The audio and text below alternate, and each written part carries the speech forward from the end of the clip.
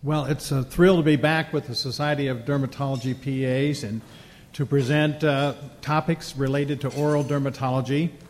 I came by my interest in oral dermatology pretty naturally, as my father and his father were both dentists. And since I wasn't quite as good with my hands as they were, I ended up in another healthcare profession and became a dermatologist. And because of their interest and my interest in canker sores, gravitated toward mucous membrane conditions, oral in particular, but all kinds of mucous membrane conditions. And so I'm here to teach you a little bit about the mouth and some of the inflammatory and troublesome lesions in the mouth, and encourage you to examine the mouth whenever you get a chance, so you are familiar with what looks to be normal and what may be abnormal. First topic of the day is stomatitis, inflammation of the mouth, like appendicitis is inflammation of the appendix. So that's a very broad base of inflammation, and we'll drill down on that base. And we'll talk about drug reactions in the mouth first. So this is something that comes mostly internally. And then external causes of stomatitis, which would then be contact stomatitis. I have no affiliations with any pharmaceutical companies or any of industry, so I have no disclosures to make. We will talk a bit about off-label use of medications, and so I will want you to know that in advance. And all the photographs you're going to see comes from Mayo Clinic patients who've given us permission to use their images for educational purposes. So the first then part of the talk is oral drug reactions, or stomatitis medicamentosa. And this requires that you think about it. Most people don't stumble onto this until the light bulb goes off and you recognize that, oh, this could be driven by something systemic. Need a compatible clinical picture. We'll be looking at clinical pictures so that you will have a catalog of clinical pictures available to you. And then a timeline is critical. When did this process begin? Lay out all the drugs, move along the timeline, and see, because it's more likely to be a recently introduced drug than a drug that's been administered for a long period of time. A biopsy would be most helpful to exclude those other diseases which might be confusing. Diseases such as pemphigus or pemphigoid or oral lichen planus, and you'll be hearing a lecture later on immunobullous diseases. Now, we use drugs that have sulfa in them in many, many ways. And these drugs are called sulfonamides, and you've heard of the class of sulfur-containing drugs, sulfonamides. And when I ran across this chart, I was almost stunned to see how many drugs really were sulfonamides and then could be legitimately considered to be cousins. And if cousins, you react to one of them, all the cousins are suspicious. And so we have that whole family of diuretics. We have the entire family of anti-diabetics, sulfonylureas, a whole family of many non-steroidal anti-inflammatory agents, Celebrex, and others. And then, of course, how many men over the age of 70 aren't on Flomax for their prostate, an alpha blocker to help you urinate more easily. And then, of course, all the sulfa-based antibiotics, Bactrim, Septra, and that group of drugs. So think about the drug-drug relationships and how many might possibly be included if you have a sulfa allergy in your patient. So what I'm going to present to you now are dramatic oral drug reactions. Things, once you see them, you're going to probably remember them. And the 5 most dramatic, some of which come from external and some which come from internal sorts of situations, but these are mostly external. Aspirin burns, cotton roll stomatitis, that's that little white roll the dentist puts in your mouth to absorb the saliva while they're working. Escharotic, and escharotic is a caustic. Silver nitrate is a caustic. Whiskey, you know what that is, whiskey burn, and pepperoni pizza palatal burn. So, an aspirin burn. This patient had a sore molar, a toothache. Knew aspirin's good for pain, so he put one back there. Well, acetylsalicylic acid caused an aspirin burn in this area. Not recommended, although you do get a high concentration of aspirin. This patient was sent to Mayo Clinic with a potential tongue cancer, and I don't know why they ended up in dermatology. I guess because I was keenly interested in oral diseases. But here was this tongue ulcer, probably the worst canker sore you ever saw in your life. And he said that he had a canker sore, and it just kept getting bigger and bigger and bigger. And, of course, we were really concerned that he did have oral cancer, no lymph nodes in the neck anyplace, and it was very clean looking ulcer. So these were many years ago, so he was admitted to the hospital for evaluation, and so he's closer to the surgeons. The dermatology resident admitted him to our dermatology hospital service, and I had elicited the history and told him to stop using Aspergum. Aspergum is aspirin included in chewing gum, and you chew on it, then you get a high concentration of aspirin. So he would make a nice chaw of Aspergum, then stick it in his wound because it helped with the pain. And the wound kept getting bigger and bigger and bigger. And so we took his Aspergum away, but he got his wife to bring him some more. So we finally got it away. He had multiple scouting biopsies, all showed necrosis and inflammation. And this is an Aspergum oral ulcer. Cotton roll stomatitis. If the saliva doesn't pool enough, the cotton roll sticks to the mucosa and then it's peeled away. So you can see two gum line dental restorations with amalgam and then an erosion. This is secondary to the cotton roll. Eschlerotic trauma. We use these to treat canker sores and sometimes cold sores. You can purchase similar products but mild or over the counter, and the strong ones are Negatan and a number of others which are very powerful. Sulfuric acid, and this one patient tried to use themselves. You can see a new crown on the tooth, little pain in the area, and why they tried to use that was because they had used it for a canker sore in the past, and it caused this burn. And finally, this patient had a new crown, and she remembered that her mother told her that if your baby is teething and their teeth hurt or their gums hurt, rub a little whiskey on it. And the baby will be comforted. I guess if you get enough in there, the baby doesn't care.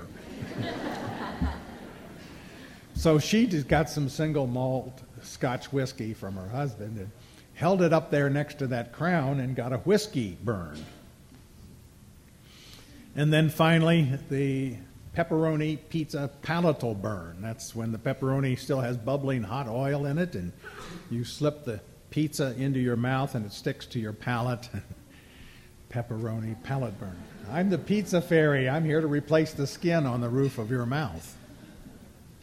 So those are dramatic stomatitis medicamentosa or oral drug reactions. But let's look at some others that might come from drugs administered systemically. And gingival hyperplasia is one of those, and that's seen with anti-epileptic drugs and cyclosporin, lichen planus, a very common disease, very common skin disease. 2% of the population or so have lesions of lichen planus. Very common oral disease. 2% of all patients have oral lichen planus. And we'll go through some of these characteristic clinical oral drug reactions.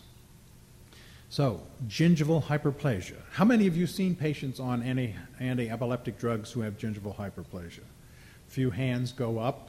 So it's an overgrowth of the gingivae, and it probably comes from stimulation of fibroblasts to produce a good deal of extra collagen and elastic tissue. And the enlargement, interestingly, is absent at sites where there are no teeth. And all of the drugs which cause drug-induced gingival hyperplasia are drugs which interfere with intercellular calcium metabolism, which is a whole family of almost all of the anti-epileptic drugs, and the neurologists will know which ones they can use when they encounter this. And these patients need to be seen regularly by their dentist and have good dental care. And then cyclosporin, which is often used in transplantation medicine. So here is a patient with dental appliances, and you can see the piece of popcorn that she didn't get out of her dental appliances. Very hard to get in between the dental appliances and floss into these areas, and so overgrowth of the gingivae, which can be really quite dramatic and needs to be sculpted by the periodontist to return the teeth more toward normal. So dilantin and other gingival hyperplasia, this is more inflammatory with a lot of periodontitis inflammation from plaque and from microorganisms. And here are the drugs, and this will be listed in your thumb drive because my slides were in early and they should have been reproduced. A star and very good for me. And some references, should you want to look these up. Lichen planus. Many drugs can cause a common condition. A condition is common, lichen planus. Many drugs are used commonly, and some of them cause a lichen planus-like condition. And so here we see the lichenoid, that means thick and heavy, and like lichen growing on the north side of trees. And here's a lichenoid plaque of the commissure extending onto the buccal mucosa. Here are lesions on the undersurface of the tongue, hyperkeratotic white papules, lichen planus. And the families of drugs which cause oral lichen planus, a drug-induced oral lichen planus, include, again, our friends, the anti-diabetic medications, which are sulfa-based, and then gold and D-penicillamine that a rheumatologist might use. Alpha and beta blockers may be used for blood pressure control. Tetracycline, very commonly used antibiotic, and then unusual quinine and quinidine, but a lot of people get quinine for leg cramps. So if your patient is taking these medications and they have oral lichenoid lesions, they may have a drug-induced oral lichen planus, and it's not going to get better till you take away the medication. The black hairy tongue. You can see in the midline of the tongue, first the tongue is furred, but in the midline you have the black areas, and some of the papillae are long and filiform or finger-like, and so this is a black hairy tongue secondary to a drug. Griseofulvin can do this, and that may change the oral microflora that grow, elaborate porphyrins. Porphyrin makes pigment. Pigment is seen. And then thrush, a common side effect of systemic antibiotic therapy or systemic corticosteroid therapy, particularly those people using aerosolized corticosteroids for asthma. And so thrush, white curds, small white flecks of material in the oral cavity, extensive here in this patient, and the little white flecks seen in the pharynx in the background of erythema, typical thrush secondary to a drug reaction. Oral ulcerations are a common presentation of an oral drug reaction, and so many different drugs, you've seen it caused directly by aspirin, and the most common cause of oral ulcerations from drugs are the antimetabolites and the anti-cancer treatment drugs. So we'll go through this list together. This patient was treated with an anti-metabolite causing an extensive stomatitis. Now you remember when you were taught to read x-rays, you were said, do not look at the heart and the center of the x-ray, but always look on the edges first and then move your eyes inside so you don't miss the broken rib that's available to see. So what do you see as you look on the rim of this photograph? We just had a lecture on them. Shows some subungual hyperkeratosis, maybe some oil drops. The patient has psoriasis, a very early patient with psoriasis in the days before methotrexate when aminopterin was used, and it was very effective at treating psoriasis, but it gave this patient a stomatitis medicamentosa. Enamel staining. This is very disturbing for the patient. Here we can see color in the enamel of the tooth. Now, the enamel is permanent. It is very low in turnover once it's made, although there is a little bit of turnover. Obviously, this has to get there somehow, so it's piped in some fashion. And minocycline, very common drug. Many people like this for acne. Many patients take minocycline or given minocycline, and this can cause the same staining of the enamel that you could see in tetracycline. You're warned not to use tetracycline before the permanent teeth have erupted. But minocycline administered to adults, once the permanent teeth have erupted, can penetrate the enamel, and it's permanent. There is no buffing, no bleaching that can be done about this. A veneer has to be placed on the tooth to hide this once it occurs. And many of your patients who are on minocycline will get dark brown and black pigmentation in wounds, say if they have leg ulcers. And if you're worried about your patient, just look at the mouth, ask them to pull down the lower lip, pull up the upper lip, and look at the gingiva, and if it's blue back there, they got minocycline pigment in all their bones. Here's another one. There's another one. These are the teeth of a Mayo Clinic staff physician's son who had the wisdom teeth extracted, had been treated with what drug? Minocycline for his acne. And that's, of course, only the dentist can see that, but those are black roots, so that's what's happening to your patient's bones. The orthopedic surgeon might see them, but I don't use minocycline anymore because I'm highly sensitized to this process. This is tetracycline staining of teeth. So, word to the wise about minocycline. Taste disturbances, metronidazole, flagyl, sometimes administered griseofulvin, not administered too much for fungal infections that can cause a perverted sense of taste. And then dry mouth. Many of our drugs do cause a dry mouth. Many patients as they get older have a dry mouth. We'll talk more about that in the second lecture. This is a very dry mouth with angular cheilitis and a very dry tongue. A very dry mouth with, you can see, gingival cavities developing. So, stomatitis medicametosa, and these are common sorts of drug reactions, things you might think about in your patients when they have these complaints. The key is to identify and remove the offending agent to prevent superimposed secondary infection. Once the mouth is inflamed, why it's more likely to develop secondary infection, careful oral hygiene, good brushing, good flossing, mild dentifrice, try to stay away from those bleaching agents and highly fragranced products, dental floss to take the plaque off, and you might want to consider anti-yeast therapy with something like nystatin, mycostatin, oral suspension. If the patient has ulcers or erosions, then they treat symptomatically, find the drug, remove it.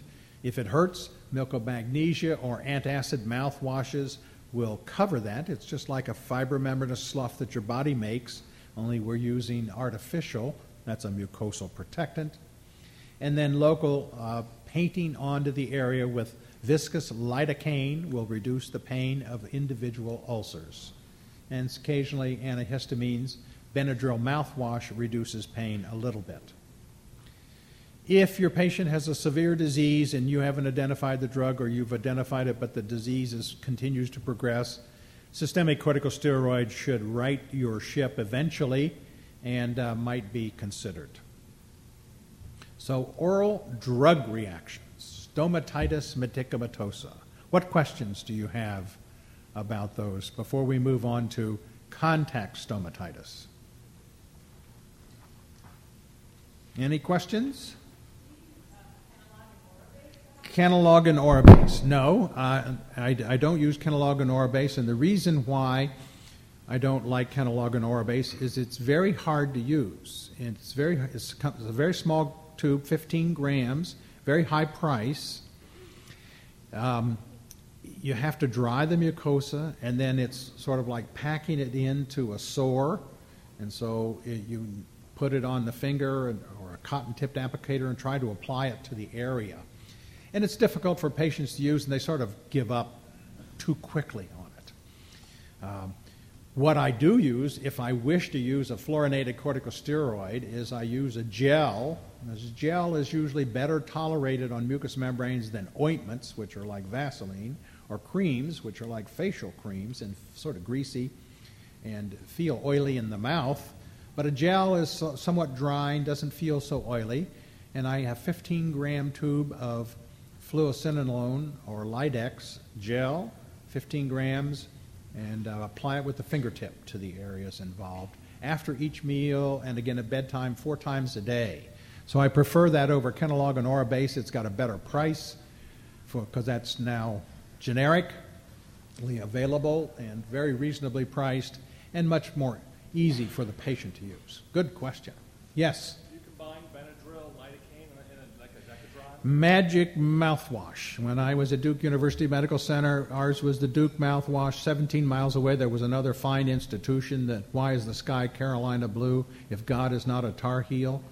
But my team was number 1 this year, Duke. They were number 1 2 years ago. But it was the Carolina mouthwash, 17 miles away. It's the same thing. We residents figured that out, the same exact formula. But you take elixir of Benadryl, and then you start adding to it. And now, what do pharmacists charge for compounding? An extra $25 or something like that? Well, it does take a lot of time. And you can have your patient use the easy magic mouthwash. Have them go buy 1 bottle of elixir of Benadryl and 1 bottle of Malox and pour them together. And that gives them something that will give them a little local anesthesia and something to cover stomatitis or open eroded wounds.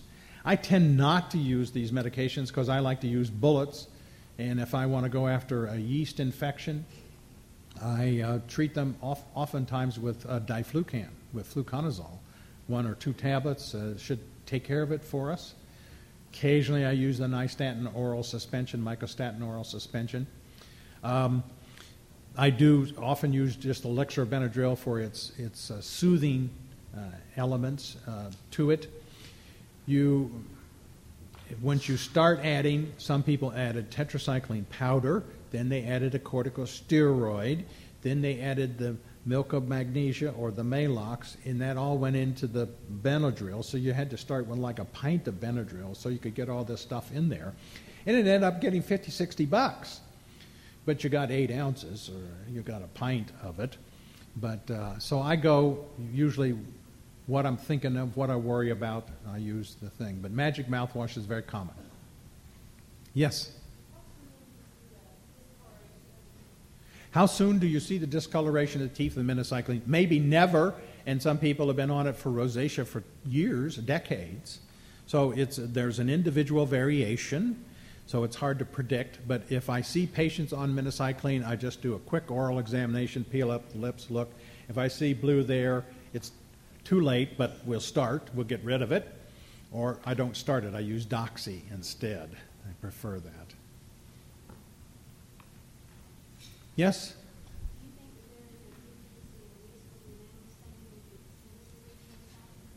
Do I think that there's a decrease in the risk of enamel staining with extended release, mini dose, tetracycline-like antibiotics, minocycline? Yes, I think there probably is because the dose is lower. Only because you're instead of using 100 milligrams twice a day, you're down to using a small amount twice a day. So I think there'd be a proportional reduction in risk. It might be reasonable to consider that. Yes? This is in reference to the patient with psoriatic disease in the nails. What's your experience with psoriasis in the mouth and also the successful treatment? What is my experience with psoriasis of the mouth? And then is there successful treatment? Psoriasis of the mouth, histologically, there's only one condition that really looks like it, and it's geographic tongue. And when we do a biopsy of geographic tongue, we see subcorneal collections of neutrophils that look like a Monroe's microabscess that's seen in psoriasis. And so some people have thought about that, and we'll be talking about geographic tongue in more detail in the next lecture. But I took care of patients receiving the Geckerman regime for psoriasis for many years as a hospitalist in dermatology, and I examined every patient with psoriasis mouth very carefully because of my interest. Hardly anybody has anything to see. So I wonder whether oral psoriasis really exists. And if so, it sure is rare, and it would have to be probably less than 1% of patients in my view. Occasionally I saw some hyperkeratosis of the cheeks or the lateral border of the tongue, and I thought it was more likely a tongue thrusting habit or cheek biting than psoriasis. Lichen planus is very common in the mouth, the other big papulosquamous disease. We got time, other questions? Yes?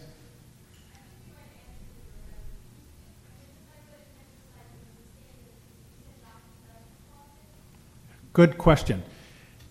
Tetracycline staining of the teeth or would occur with doxy or any of the other things if you administer them to a 7-8-year-old kid. By the time children are 12, 13, 14 years of age, all the teeth in their broadest smile are permanent. So that if you administer those drugs at that time, only the dentist who removes the wisdom teeth are going to see stained enamel. In other words, the last teeth that come in might be at risk. So you can start using the tetracyclines in your early acne patients with relative impunity because all of their permanent teeth have erupted and all that can be seen in the broadest smile are safe. Tetracycline is unlikely then to cause this in an adult. Doxycycline is very unlikely to cause this in an adult, but minocycline is way more likely than either of those drugs to cause adult staining. So only really minocycline is big risk. Sure, it could happen with the others. Yes? Do you have a guess on patients on prolonged minocycline treatment? What percentage? Do I have a guess on what percent of patients on prolonged minocycline treatment will have deposits in bone or enamel? I would say that it's probably well less than 5%, but I just look at everybody, and if I see anything, and of course, guess who in my family? I have a son and a daughter. Guess who had acne? Yes, the daughter. Guess who needed Accutane? Yes, the daughter. Guess who has minocycline in her gingivae? The daughter. But she doesn't smile widely enough that her gums are really visible. She has not a great big mouth, so only her dad knows and her dentist that she has blue gingivae, but she doesn't use minocycline anymore. Yes?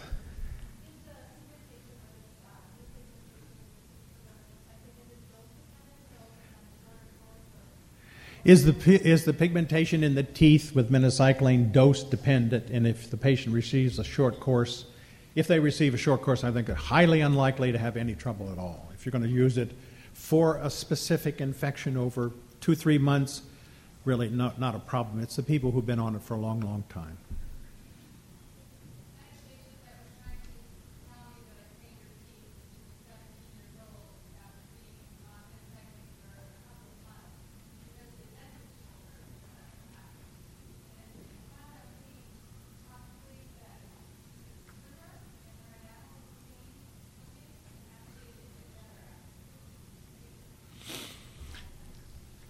Well, this is a convoluted situation about a patient who claimed that the minocycline after 2 months stained her teeth because her dentist told her so, but something to do with swimming caused teeth staining, and then it got better. No enamel would get better. If it's fluoride, it's going to be there for a lifetime. If it's minocycline, it's going to be there for a lifetime. If it's tetracycline, it's going to be there for a lifetime. A lot of kids have enough plaque on their teeth, it gets a little gray color. And whenever anybody tells me that, I say, really redouble your efforts using the toothbrush. Get with the flossing program. Start doing this several times a day, and the teeth will look considerably better. So, then, Gray teeth have been a concern of Mayo Clinic staff physicians' wives and Mayo Clinic staff physicians who are mothers who come with their children for acne care. And flossing and brushing help a lot of that. So now I'm going to move on to contact stomatitis. There's a break after my lecture, and I'll be happy to answer any specific additional questions that you have. It's really a lot of fun to answer questions, and I enjoy it very much, and I'll be in the back of the room. Contact stomatitis.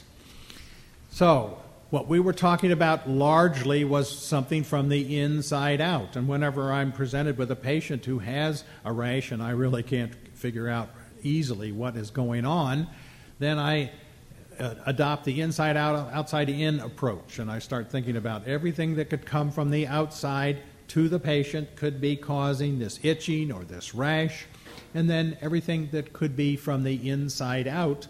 And so this is from the outside in sort of situation.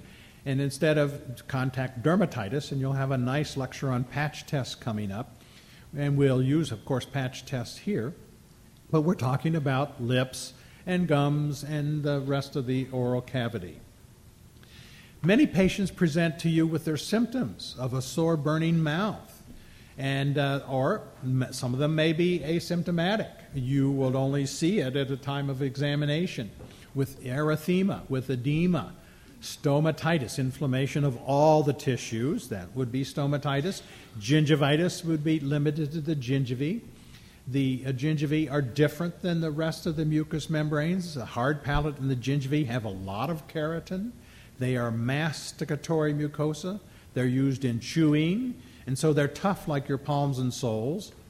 Whereas the labial mucosa, the undersurface of the tongue, the buccal mucosa, doesn't have to worry about friction very much, and so has hardly any stratum corneum.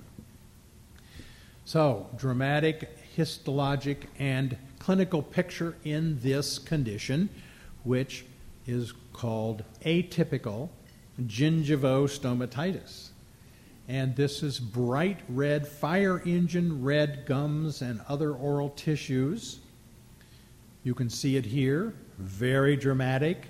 Now, if you look at the top of the picture, you see what we think of as the sulcus, or the area where the attached gingivae meet the soft, loose tissue of the upper part of the mouth and then extend around to the lips. And you look down below, and where the attached gingivae meet and move down toward the sulcus, it is not so much involved. And it's almost like you have to have stratum corneum to have a complete antigen, to have a complete allergen, to develop the allergic contact stomatitis, because it's limited dramatically to the attached gingivae, as you can see here in this patient.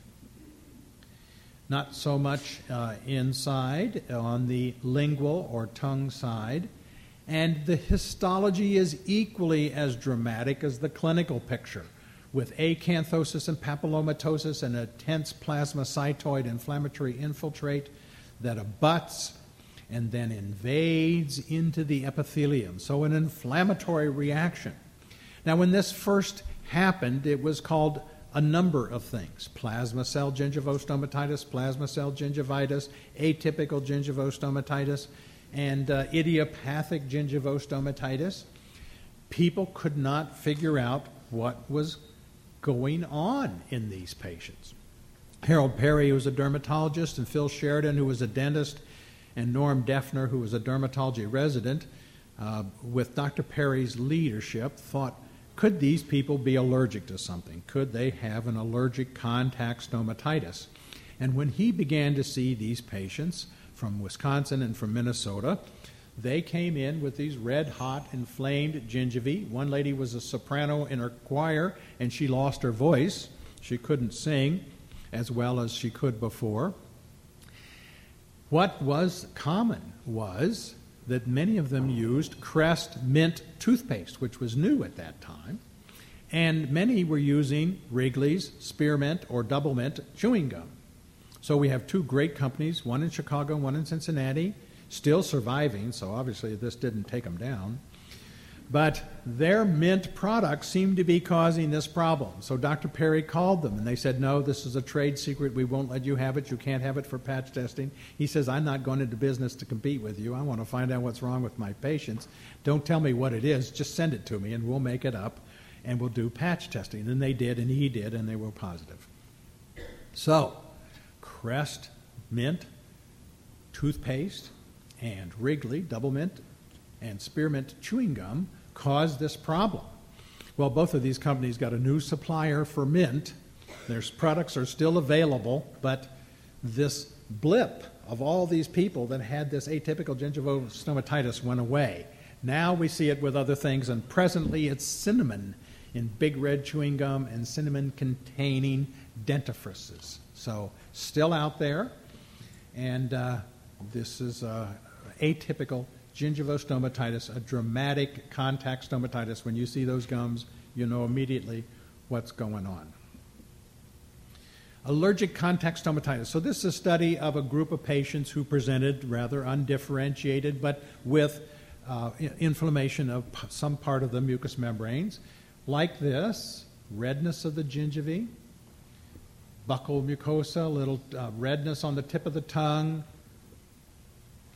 So there were 26 patients, mean age of 49, large range of ages, long time with problems, some of which had pain, and some had burning, and some had a dry mouth, and some knew some foods might be giving them trouble, and variable sites, but usually rather extensive.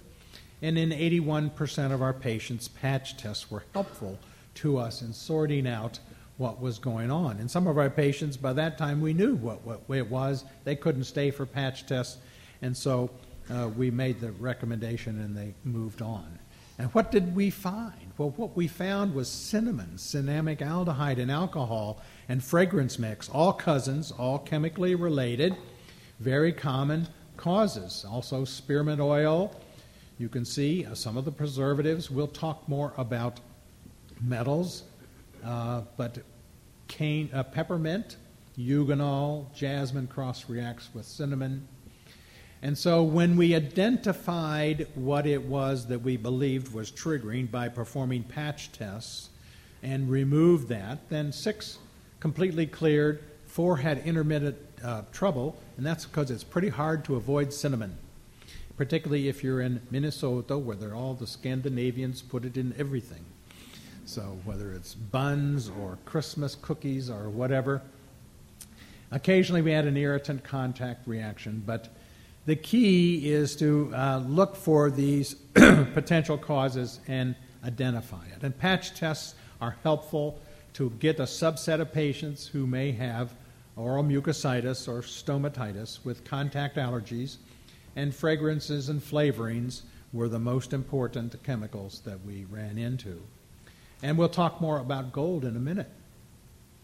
So we must use caution because there are potential for false positive patch tests, and it should be clinically relevant. It should fit.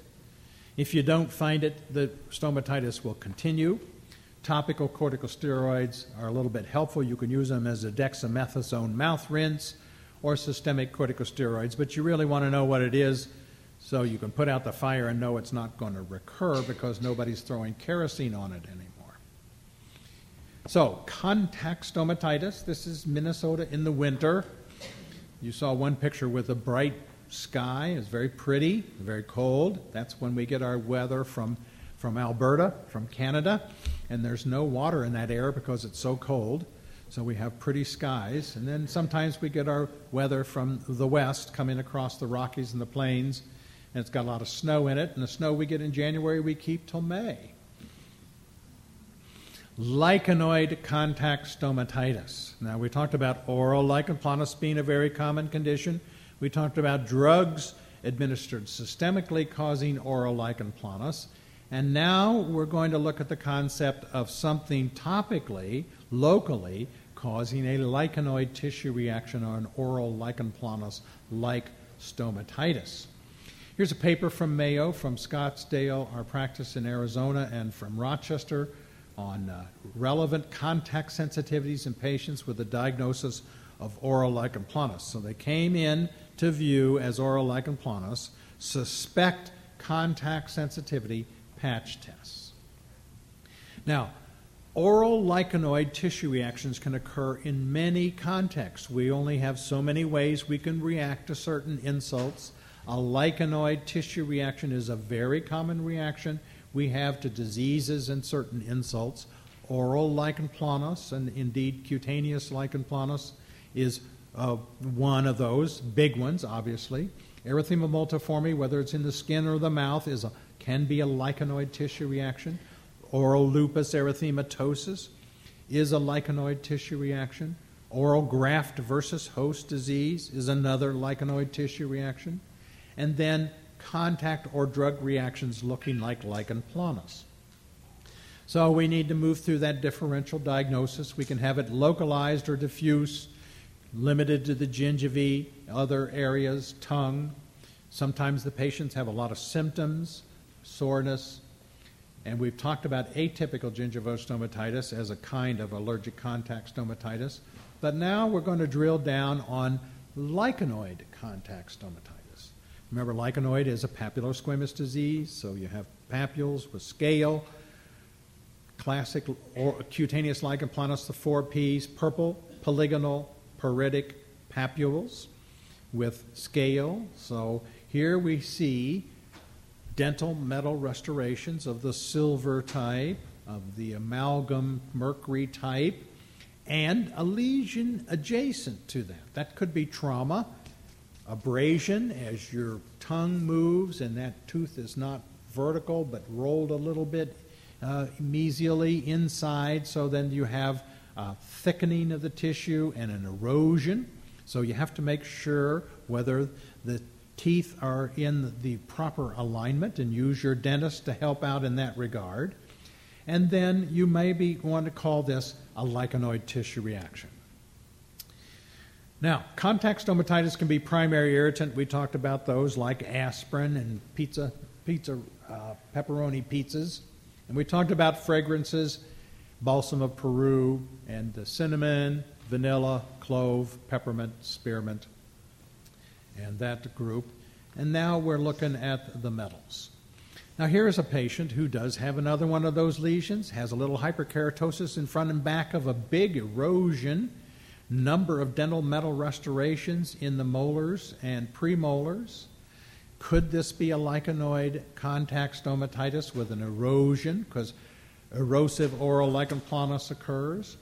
Well, we first have our dental colleagues see these patients, make absolutely sure that the teeth are in the proper planes, because they can solve these erosions if they're unilateral very easily with dental means, and we don't want to treat these medically. Here is a patient with erythema of the attached gingivae, sparing where the tooth isn't, and this was a patient who was using Melaleuca toothpaste. I don't know why you would want to put Melaleuca in a toothpaste, but somebody did and somebody bought it. So, mercury, amalgams, silver-colored mercury dental amalgams, dental fillings contain mercury. And whether or not mercury allergy is pertinent is a controversial topic. And here's why it's controversial. There are dentists who will tell their patients, I can solve your migraine headaches, fibromyalgia, infertility, bad marital relations with husband and wife by removing all that mercury from your body, which is poisoning you, and replacing it with porcelain jacketed crowns at $600 to $800 a pop. Well, the American Dental Association doesn't like those people, and they're charlatans, and they're not scientific. And so they have taken a very strong stand that mercury amalgams, dental amalgams, are not toxic and don't cause patients problems. So that if you begin to raise the specter of a mercury contact dermatitis, stomatitis in the mouth, your dentist isn't going to want to talk to you. They've been told by the ADA that that's bogus and that mercury doesn't cause allergies. So, This is a controversial topic, but there's no question that mercury causes contact stomatitis. Now here's a patient who has trouble with her metal fillings. I have metal fillings in my teeth. My refrigerator magnets keep pulling me into the kitchen. That's why I'm gaining weight.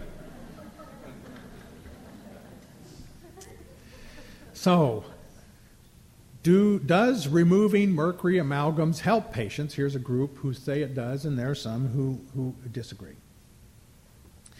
Well, obviously the first thing you have to have is you have to have the lesions next to teeth that have the metal. Number one. So it has to be in apposition. It has to be in close proximity. And so we're looking here at teeth that do have mercury amalgams and a lichenoid reaction occurring in the buccal mucosa. And you can see how when the mouth closes, that folds right down into the area where there's dental metal. But if you look on the other side of the mouth and there are dental metal amalgams made of mercury and there's no stomatitis, then obviously that's not the cause, because it should be symmetrical in every place where you have the mercury amalgams. So here's a study in the JAD in 1999. Patch test readings delayed, and this is important to remember. They may not show positive until the second week. If you bring them in on Monday and put them on and read them on Wednesday when they're removed and read them on Friday after 5 days and discharge the patient, then you may miss a late blooming allergy, and they're usually gold and mercury, and that's when you miss them. So you need to bring them back in 2 weeks to review them. And positive patch tests were found in some of these patients. And when the metal was removed, the patients got better. So here is a big article in the Archives of Dermatology from Leindecker and colleagues in 2004, Oral Lichen Planus and Allergy to Dental Amalgam Restorations. So they set out in Holland to determine whether contact allergy in patients with oral lichen planus and to monitor the effect of partial or complete replacement of the amalgam fillings following a positive patch test reaction. And contact allergy to mercury compounds was important in the pathogenesis of oral lichen planus, especially if there was a close contact with amalgam fillings and if no concomitant cutaneous lichen planus were present. In other words, patients with oral and cutaneous lichen planus were very unlikely to have positive patch tests. So if they have generalized lichen planus of the skin and oral lesions, then the chances go down substantially. Partial or complete replacement led to significant improvement in the patients. There's another study from Lane, 118 patients with oral lichenoid lesions related to dental fillings, and here we have all kinds of metal now, and positive patch test reactions, and replacement of fillings with good improvement. Now, the other major dental metal used is gold. And gold is metallurgically inert, and it's very difficult to become soluble. But you may or may not know gold is as likely to cause a false positive patch test reaction as nickel. You know, about 10% of patients will react to nickel or to gold who have no contact dermatitis or stomatitis at all. So it's a false positive reaction, and that's a background that you always have to remember, that if the test is positive, it has to be clinically relevant. So that if you sat down and patch tested 100 of us, 5 of us or so, maybe a few more, would have a positive reaction, and yet we don't have any problems at all. So gold is a very interesting allergen, and it was the allergen of the year in 2001 for the North American Contact Dermatitis Group. And here are some quotes about it. Patients with dental gold are more likely to have positive patch tests but no oral lesions. We just mentioned that. Some patients with positive patch tests to gold had oral lichen planus, and some had burning mouth, and they improved with removal of gold. This is the same Leindecker. And here's our study. 46 patients with oral lichenoid lesions, 14 with positive patch tests to gold. 10 of the 14 were felt to be clinically relevant. In other words, they were in apposition. 4 out of 4 who had the gold removed. Remember, this is expensive. We're talking $400 to $600 to remove and replace a dental metal crown or restoration. So some patients won't do it, and some patients' dentists say, you shouldn't do that. So here's a patient with a gold crown, lichenoid lesions adjacent to their teeth. Here, all the way down into the sulcus, up onto the buccal mucosa, and look at the lateral border of the tongue. You see the fibromembranous slough and the erythematous base, so this is ulcerating. Now that gold crown is not in perfect vertical alignment. It's sort of laid in a little bit sideways, so there may be an element of Kebnerization or trauma, but this is in this area. Look at this, gold crowns, gold dental metal restorations, none in the anterior mouth by the central incisors, and then just as soon as you hit gold territory, the inflammation is seen there. Study by Leanne Scalf and colleagues from Louisville, 2001, 51 patients with oral lichenoid lesions, variety of metals tested for. Once you remove them, they got better. So here are 23 patients from my practice with the oral lichenoid lesions, 21 women, 2 men, positive to a number of metals. The bottom line is 17 had replacement and 15 of the 17 improved, and no replacement in 6, and 1 of the 6 improved a little bit. So pretty good odds that you come to the right conclusion. Now, you do need the positive patch test reaction, and so that's critical. And you do one, you put them on day 1, you do readings on day 3, day 5, and then a week later to make sure you pick up the late blooming metal reactions. And it can be any metal. So we have a whole series of metals. We have palladium, we have beryllium, we have cobalt, we have several salts of nickel, we have several salts of gold, several salts of mercury, and all the other metals, because not only is this diagnostic, but this should also be predictive. We should be able to tell the prosthodontist, the dentist, whoever is going to replace that crown, and the laboratory that's going to make it, you are impugned. It's perfectly okay to use titanium. It's okay to use beryllium. It's okay to use nickel. It's okay to use tin. It's okay to use other things, but you can't put in whatever else they may be allergic to. So it's not only diagnostic, but also predictive. This is a gold positive patch test. And we use 5 salts of mercury, and we'd like 2 or 3 to be positive to really feel good about having a clinically relevant positive, 3 salts of gold, cobalt, chromium, zinc, and a lot of other metals which are used to fashion these new crowns, jackets, and restorations. And there are a lot of them. And here were what we had as allergens. Beryllium, 9, mercury, 8, gold, that was number 1, but other metals, so that this is critically important in order to put in the proper replacement. And this will be, you can spend some time reviewing this, replaced and improved, replacement with no benefit. So there were 2 patients with gold who had no benefit with replacement, but they usually had multiple allergies, some single. So oral lichenoid tissue reactions include oral lichen planus like stomatitis, that's for example from a drug reaction, oral lichenoid lesions, undefined, could be E. multiforme, graft versus host disease, oral lichen planus, oral lupus erythematosus, and lichenoid contact stomatitis. And you need a high index of suspicion. The lesions should be adjacent to the metal, and wherever the metal is in the mouth, there should be lesions. And where there is no metal, there should be no lesions. Now, you can have contact stomatitis to various flavorings and also to metals. Removal of the dental metals to which the patient reacts and replacement with dental metals which were negative in patch testing results in the best outcome for our patients. And we must always remember that some patch tests may be not clinically relevant. So be careful about that. This was an editorial I wrote with that article. Is organic metal the culprit? Yes. Will the dentist have trouble? Pick up the phone and ask them to call you back when it's convenient between patients and speak with you about that and educate them about lichenoid contact stomatitis, and that can really occur. You may often have to work hard for your patient with the healthcare insurer because they say, that's dental, that's not a medical problem, we are not going to pay dental stuff.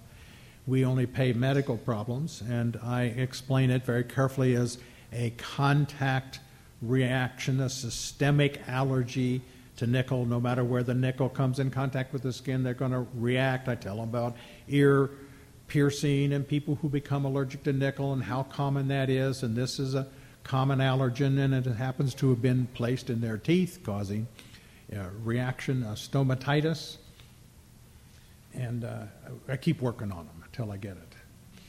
So you need a high clinical examination confirmatory, a high index of suspicion, and patch test results. So we've talked about from the inside out, stomatitis medicamentosa, some of which oral drug reactions are external, like aspirin and that sort of thing. But then turned it the other way from the outside in, talked about atypical gingivostomatitis, those fire engine red gums, limited mostly to the gingiva, but can be elsewhere due to flavorings. Cinnamon and is presently the one more likely to be causing the problem. A general group of patients with allergic contact stomatitis for a variety of sites, and we found a variety of things, including flavors and fragrances and preservatives. I just saw a lady yesterday who was allergic to propyl and octyl gallate. Galates are preservatives. They're often in lipsticks. They're in many oral health products. And she was going crazy with oral pain, swollen lips, swollen gums, swollen tongue.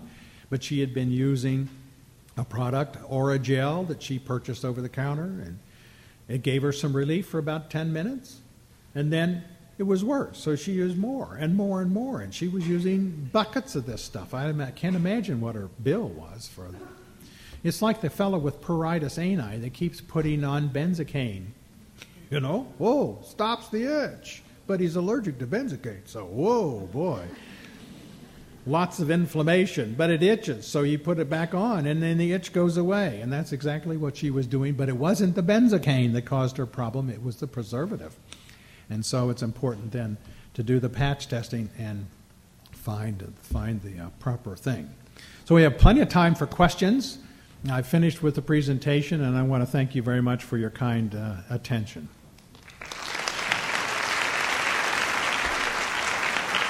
And it would be good if you would use the microphones. That would be terrific. Do you have suggestions or recommendations for specific types of patch testing that you use? We purchase our allergens, many of them from Europe, because they're hard to get. Some of them we sneak in through Canada. And we have our pharmacists make many of them, and all of the percents are there for you. They're all in petrolatum. They have a shelf life, and then they have to be remade again. So it's very expensive, and this is not the kind of thing that you would have in a usual in a dental office or in a medical office available to you. You'd need to send your patient probably on to your nearest contact dermatitis patch test center where they would be able to have the store of antigens available. And we have all those at Mayo Clinic, and we can see them. We can get the patch test on, send them back to you. You take them off and do the readings, but we'd be happy to do that for you because we got them and happy to help out. Yes? Any use of the serum studies for determining an allergy? Any use of blood tests to determine allergy? Patients ask that very commonly. That is a very commonly patients wonder, why do you have to do this? Why can't you just do a blood test for this? I know there are blood tests for allergies. And then we encounter the common thing that patients don't ask and you don't intuit, and that is allergy is one word to them. They have no concept of immediate versus delayed hypersensitivity. And so whenever I encounter a patient with a contact allergic type 4 delayed hypersensitivity reaction, I sit down, I take out a piece of paper, and I say there are two kinds of allergies, immediate and delayed allergies. I write down immediate allergies. I put down hives, asthma, hay fever. They know that. They know that as soon as they're exposed to the cat, their eyes start running. That takes minutes. It's mediated by a different part of your immune system. Then on the other limb, I put down delayed. And I said, did you ever have a TB skin test? Well, they may or may not have. When did you go back to have it read? 2 days later. This is a delayed allergy. It takes 2 days for the allergic reaction to develop. That's why we do patch tests. Patch tests are different than prick tests. Can you imagine a patient? Prick test, patch test, what the hell, you know? Just do it. Prick test, of course, the allergist gets the answer in 10 or 15 minutes, puts scratches, can see what you're allergic to. You can do blood tests for that. They're called RAS tests. So, no, that's not the kind of allergy you have. You have a delayed allergy. We have to do these patch tests. Yes? Are you seeing a lot of the titanium implant reactions No. as much? You're not? Titanium is a very rare problem. So positive reaction to titanium is very rare. And titanium joint replacement reactions are exceedingly rare. Okay. Interesting. Yes? In the patients with the contact stomatitis to the flavorings, what toothpaste do you recommend? I usually have them start out with just simple Colgate with nothing in it. You know, it's hard to find because that's what I like to use, and I spend a lot of time at these dang grocery stores trying to find just plain old, what used to be Plain Colgate. plain old Colgate toothpaste. What about the... So there are PELU, P-E-E-L-U products, and they're often found in health food stores. And then Tom's of Maine has some products. Of course, they have a cinnamon-laden one, so you have to pick the appropriate thing. But Tom's of Maine has a website you can go to and check and see what's in all their products. Yes? With the blue hue that you talked about with minocycline, are you seeing any of that sometimes with some of the bleaching agents when people tend to really over-bleach their teeth or some contact kind of things with the gum at all? Yes, but I don't. I think blue is just disclosing it. They've taken away some of the background color that was muting it, and now it's showing up a little better. And they may have picked up something fluoride or something that stained their teeth other than tetracycline. Thank you. But it's more obvious, so they should just back off some.